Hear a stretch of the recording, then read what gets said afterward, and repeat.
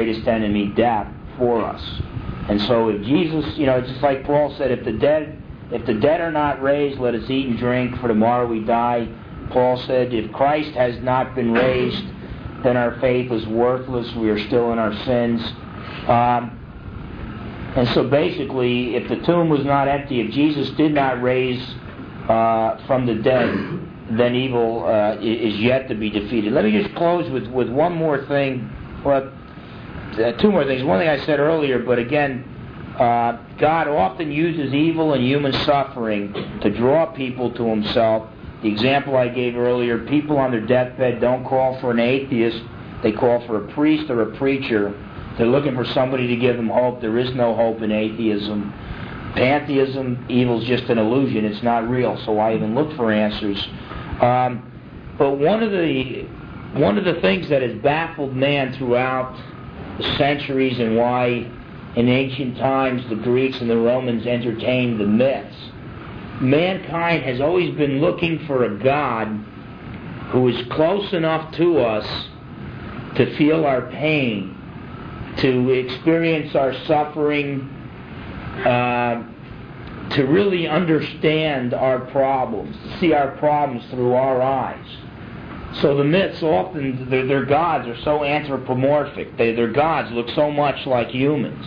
Okay? Problem is, we also need a God that is far enough away from man and far enough above man, a God who transcends man to such a degree that our problems, though they might do us in, will never do Him in. Okay, so we need a God who's close enough to us to feel our pain, but a God who is far enough above us to conquer our pain. Now, Francis Schaeffer pointed this out over and over again. The gods of the Greek and Roman myths were too small. They were close enough to feel our pain, but they weren't big enough to escape our pain, and the same problems that we had, lo and behold, did in the gods. That's why the gods were often fighting with each other and killing each other off and battering each other just like man was. They offered no solution to the problem. In one sense, the God of pantheism is so far removed from our problems, so He's transcendent in that sense, but God isn't it. So God doesn't really care about our problems. In Christianity, though, you have the transcendent God who is all-powerful, can solve our problems for us, can defeat our problems for us, yet this God loved us enough to become a man and to walk with us, to talk with us, to break bread with us, to experience our pain, to suffer with us. We have a God. He is so powerful, He can solve the ultimate problem for us. He can conquer death for us. Yet, He was so near to us that He actually experienced death. He knows what it's like to be alone. He knows what it's like to be forsaken by His friends. He knows what it's like to be mocked. He knows what it's like to suffer. I mean, the problem of evil is not just a rational problem for God. Because one member of the Trinity, second person of the Trinity, became a man and actually experienced insults and pain and suffering and being nailed to a cross and being persecuted by the ones that He created. And so when everything's said and done, I think that only the Christian God is both near enough to man and far enough above man to be able to feel our pain, but also to be able to conquer our pain and our greatest enemy, death itself. And so basically, I think when everything's said and done, when we really exhaust the problem of evil, it ought to cause people to run into the arms of our crucified and risen Savior, the Lord Jesus, rather than to run from Him. And the story goes like this. I don't know if it's true or not, but that Aaron Burr, a leading political figure in early American history, that he was an atheist, but his wife was a Christian, and his little daughter was dying of an incurable disease, and she asked her father, "Who should I believe, you or Mom?" And he thought for a second, and he told his little girl, "Believe like your mom believes," because he realized if atheism is true, there is no hope. If the dead are not raised, and there's no life after death, and no God to punish or reward us, if the dead are not raised, let us eat and drink, as Paul says, for tomorrow we die. And Paul was quoting from Greek poets there, who wrote about 600 years before he walked the earth. And so I think ultimately the problem of evil, William Lane Craig points this out in one of his books, No Easy Answers, published by Moody Press. In the end, the problem of evil, rightly understood, backfires into a very powerful argument for God's existence. C.S. Lewis admitted that he was an atheist intellectual for years, and after he accepted Christ, he thought, the number one reason why I didn't become a Christian was the problem of evil. And in reality, if I admit to the problem of evil and I see evil as being as obvious as it is, then it has to be a perversion of some ultimate standard of that which is good. In other words, there has to be some ultimately worthy, ultimately good being that exists in order for evil to exist.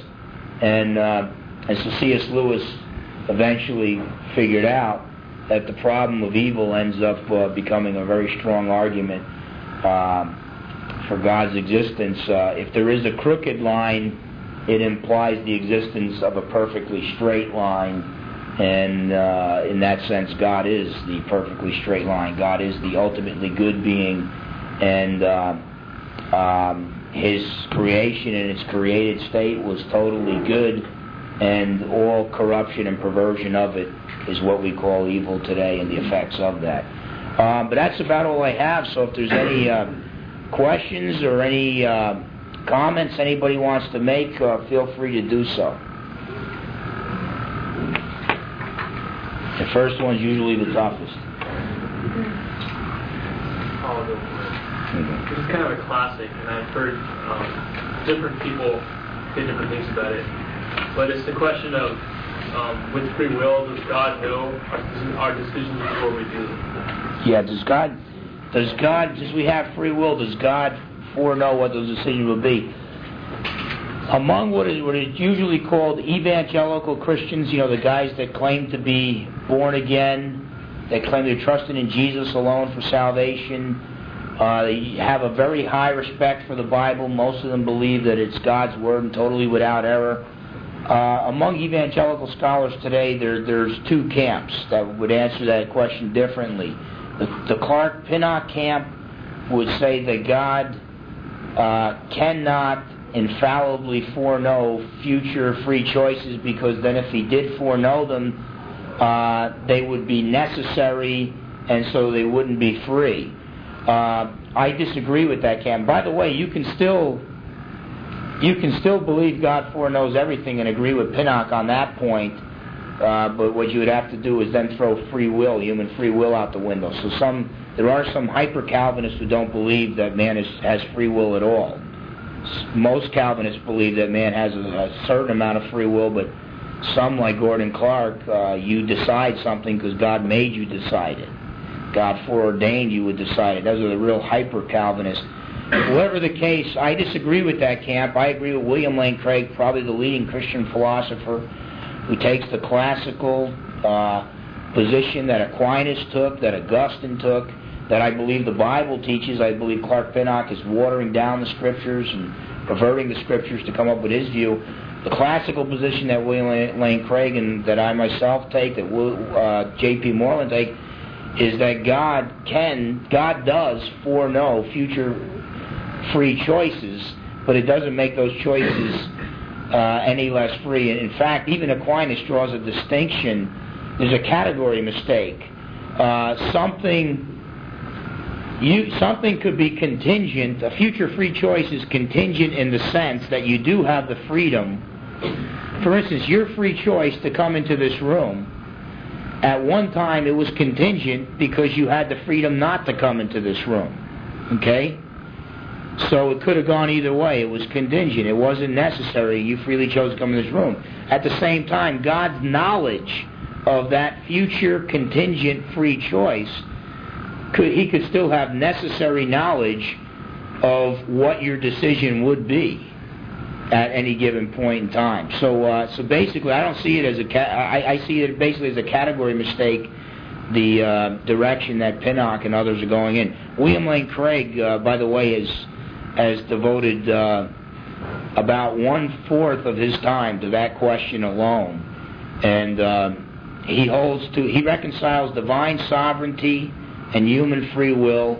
He reconciles God's foreknowledge of future free events with those few free choices through what is called Molinism, and I don't think we really have time to go through it, but basically we make free choices, and we're often influenced by certain circumstances. But in a Molinistic viewpoint, at least in my own twist on Molinism, would be that God foreknew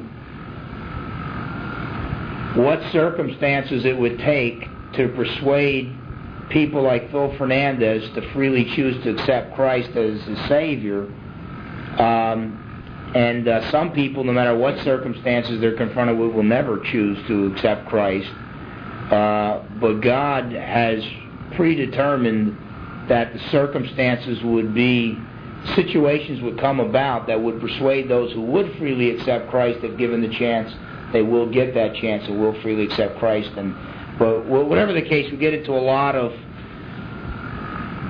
dotting the I's and crossing the T's and things of that sort. But basically, I think that there is a philosophical way to reconcile divine sovereignty and human free will. I can recommend a good book written for the layperson, but I believe it's still out of print, but it's called The Only Wise God by William Lane Craig. The Only Wise God by William Lane Craig. About 2/3 of the book deals with answering that philosophical dilemma. How could God foreknow with infallibility and with necessity future free choices, which are by definition contingent? Okay? And it argues that they're contingent in a different sense, that they're necessary. And then, in other words, God throughout all eternity foreknew that I would freely decide to be here today. If I had freely chosen not to be here today, well then God would have foreknown that throughout all eternity. And I don't see any contradiction there, and William Lane Craig is a lot smarter than me and is able to dot those I's and cross those T's and to argue with people like William Hasker and other great minds today on that particular topic. But it's a very good question. Certainly something if you read heavy into theology, evangelical theology today, you're going to read more and more about it as time goes on. So it's one of the hottest issues in evangelical circles. There are good Christians that fall on both sides of those issues. I just think the other side can get themselves into some dangerous water, and so I wouldn't go as far as like Gregory Boyd or Clark Pinnock and gentlemen of that sort. And okay, anybody else have any other questions? Any comments? What do you say when someone asks you,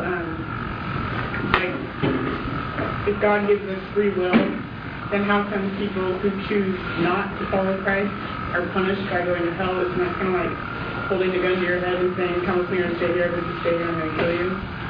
You don't really have a choice? No, it's really, and it's a good question, but I think that the way I would view that is that basically God loves us so much, He gave us the freedom to separate ourselves from Him. And that's what hell is all about, is the torment of finalizing that decision to be separated from God, so that throughout all eternity you are never going to be in fellowship with God. And just do whatever you like to do most of all. If it's a godly thing, if it's a try doing that day in and day out. Like some guys like to go watch Mariners games at the Kingdom, and then the new stadium, Safeco Stadium, they'll be going there someday. But you go to every one of their home games, unless baseball's your God, after a while it gets kind of boring. So basically the Bible teaches an eternity separated from God. The Bible describes that as eternal conscious torment. Okay? And so man freely, God loved us enough, He gave us the freedom to choose to separate ourselves from Him.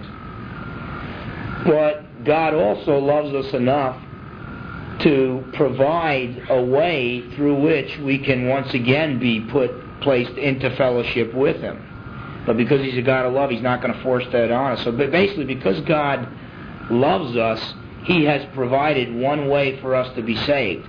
I believe you could show it's the only way, the only possible way for us to be saved, because God, being totally just, He must judge and punish all sin before it can be forgiven.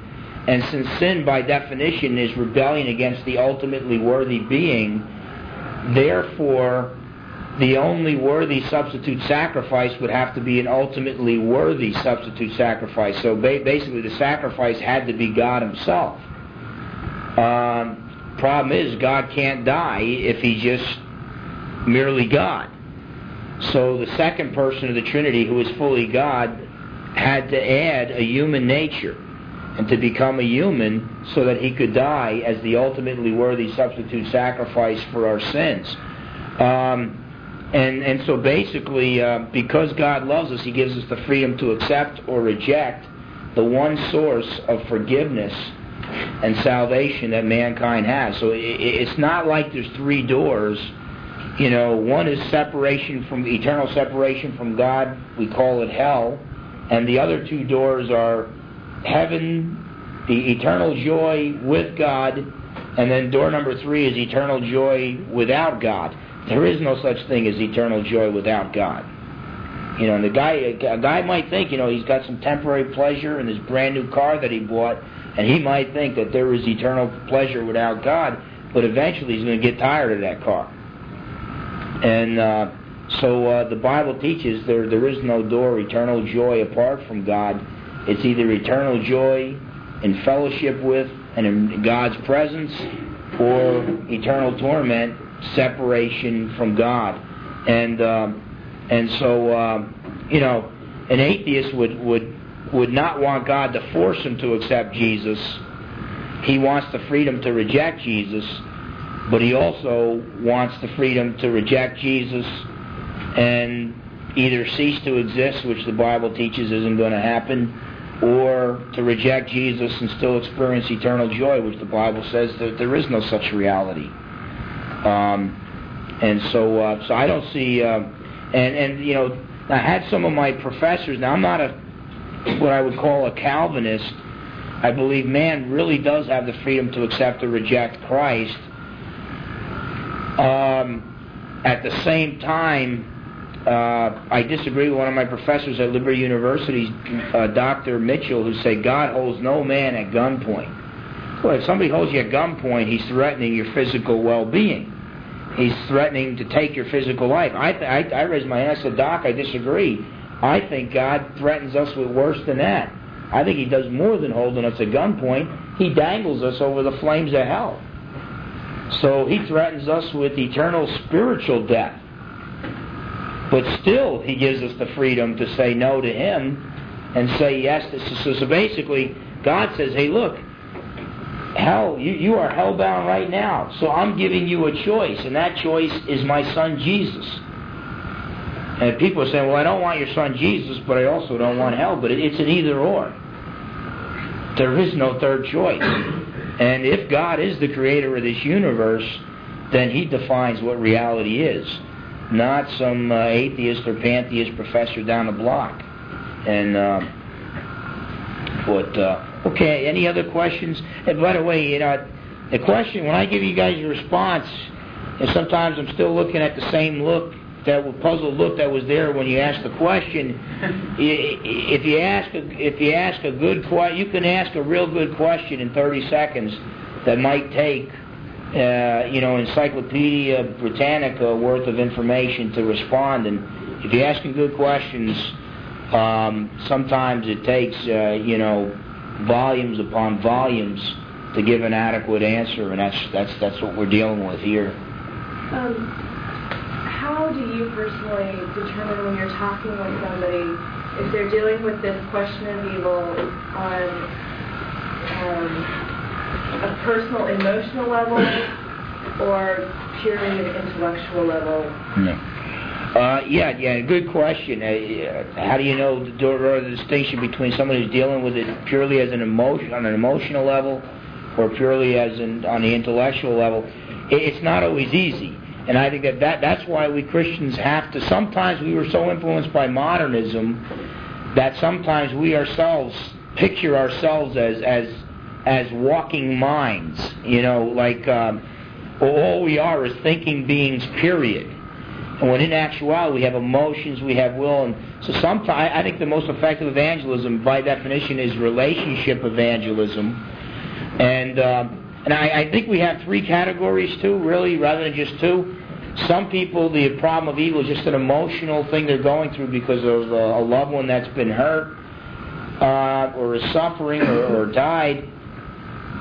Sometimes it's merely an intellectual thing, but sometimes that merely intellectual problem, sometimes it's a real thing. It's a real issue with that person. And if you can give the person a sufficient answer, they might just turn to Christ.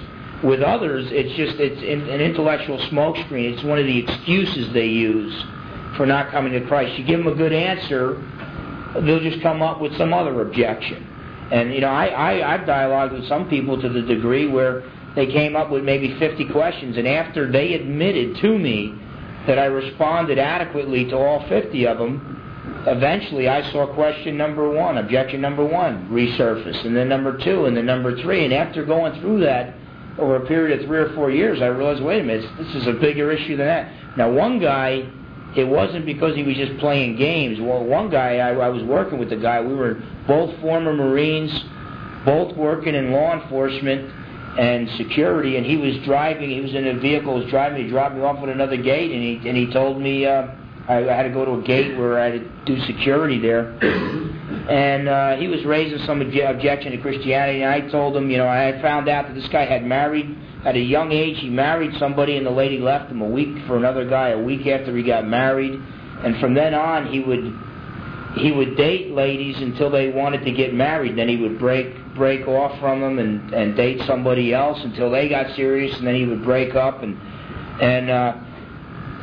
anyway, I told this guy, I said, I've come to the conclusion that you really don't have a problem with Jesus so much. You have a problem with commitment. Everybody you ever committed your life to, let you down. And then I turned and I looked at this former Marine, and the guy's driving the car, a real professional guy, still carried his Marine Corps appearance into the law enforcement field, and he was driving straight ahead with no expression on his face, with a tear rolling down his cheek. And I thought I was just, shooting a breeze with him, and just shooting off the hip, saying, I just think you got a problem with commitment. Everybody you ever loved, this guy had his father, when he was a young boy, his father left his mother for another woman. Because of that, his mother had a nervous breakdown and was institutionalized. He, growing up in Chicago, for some reason felt ashamed by that and did not visit her, and felt, he just felt like everybody who was ever supposed to love him left him. And when I saw him weeping, I just looked straight ahead and I felt for the guy. So, I wept a little too, but didn't say a word to him. I just felt the Holy Spirit was telling me, hey, keep your mouth shut, Fernandes, you said enough. And I don't know, maybe that's what the Bible calls a word of knowledge or a word of wisdom. I don't know. I'm not one of these hyper-Pentecostals who claims to have it all figured out in that area. Sometimes God, this mysterious, great God, does things that doesn't make Fernandes feel comfortable and he doesn't understand. But there's a time where I accidentally stepped into the realm of really thinking about a person enough to care about them. But if we really care about people enough, well, one indication that it's just merely an intellectual thing is that if it's just constantly dealt with on the intellectual level. But if the person is there weeping because they're hurting, that's a real obvious indication. It's more of a personal thing. Sometimes, though, in the personal issue, they don't like to talk about it. And so they presented as an intellectual problem, but in actuality, they need a friend. But I think we should, even an obnoxious person who attacks Christianity only on the intellectual level and acts like he's intellectually superior to these Neanderthal believers, I think even those people, we ought to just someday buy them a cup of coffee and a donut and sit down with them and just love them just the way they are. And if it's hard for me, believe me, I have a hard time doing that. But the fact of the matter is, the gap between my righteousness and Jesus' righteousness is greater than the gap between my righteousness and Adolf Hitler's righteousness, or lack thereof. Okay? So basically, the scent or the aroma from my attempts to live righteously smell more like the stench of Adolf Hitler's sins than they do smell like the ultimate infinite righteousness of God. So if the infinitely perfect God could love me just the way I was, then what right do I, an imperfect person, what right do I have not to love another imperfect person because of their imperfections? If God was willing to forgive me, I ought to be willing to forgive others. And maybe if we just get to know people and love... Campus Crusade, by the way, is set up in such a situation. It's just natural for you guys to form relationships, especially in a 4-year college. 2 years, you don't have as much time. But 4 years, you can actually befriend an atheist for 3.5 years before you have to try to twist his arm and get him to the moment of decision. Okay? And granted, it'd be nice if you talk to a person on Monday, and on Monday he accepts Christ. Most cases it's not like that. We got to plant seed and get to know. So I would just say, just get to know people, just love them, just care about them, and because we're talking things that are so intimate and so close to people that they just don't share it with people other than their friends. I think we're reaching a point in time, especially the shift from modernism to postmodernism, to where I think it's almost impossible to lead a non-friend to Christ. Unless the guy's a corrections officer and there's an earthquake and he's on duty, there's an earthquake and he thinks all the prisoners are running away, and those kinds of people going through a trial like that will say things like, what must I do to be saved? Other than that, most people don't ask those kinds of questions. They're only thinking about, do I have enough money for a burger and a cup of coffee?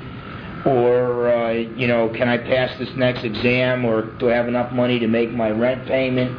And so you got to kind of get to know them and become friends. If you become friends with them and really do form a good relationship, if you show them you care, people it's unlikely that a person in our day and age is going to believe that God loves them unless they find out that you love them too. If God's people don't love him, why should he believe that God loves him?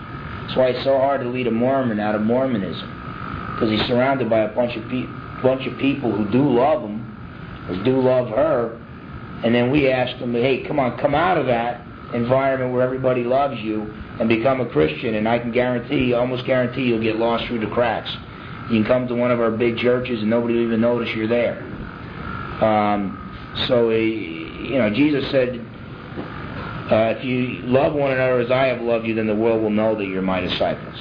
Well, we're not doing A, so the world doesn't know B. So if we love one another and then get out there and love non-believers, spend time with them, we'll get to know them, get to figure them out, and find out where they're coming from. Maybe they will see the reality of the Lord Jesus' love.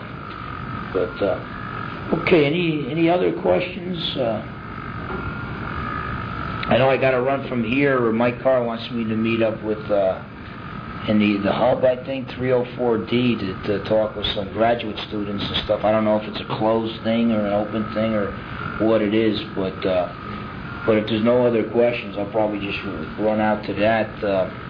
Yeah. This email address, can you contact you directly? You can't get me directly, and the reason why I'm not doing that is because I get there's guys that basically want professors who are getting late in their careers and they've got a small teaching load and they just,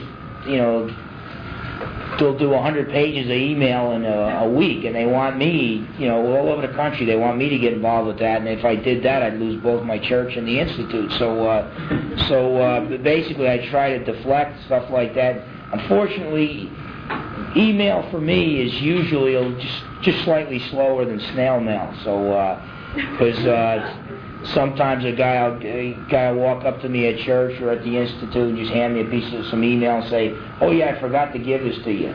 And I'll look and it's like, August 7th is the date, and we're looking at November 20th or something. So I apologize for that. But main thing there is the website. That'll at least keep you up to date on our events. And eventually we're going to try to put everything I ever put in print, every article, every chapter of every book on the internet, and have it set up so if you've got the question, you punch in the question, you get my 15 or 20 page response. And then we're going to try to also get, have a 1 sentence response if that's not good enough, a paragraph response if that's not good enough.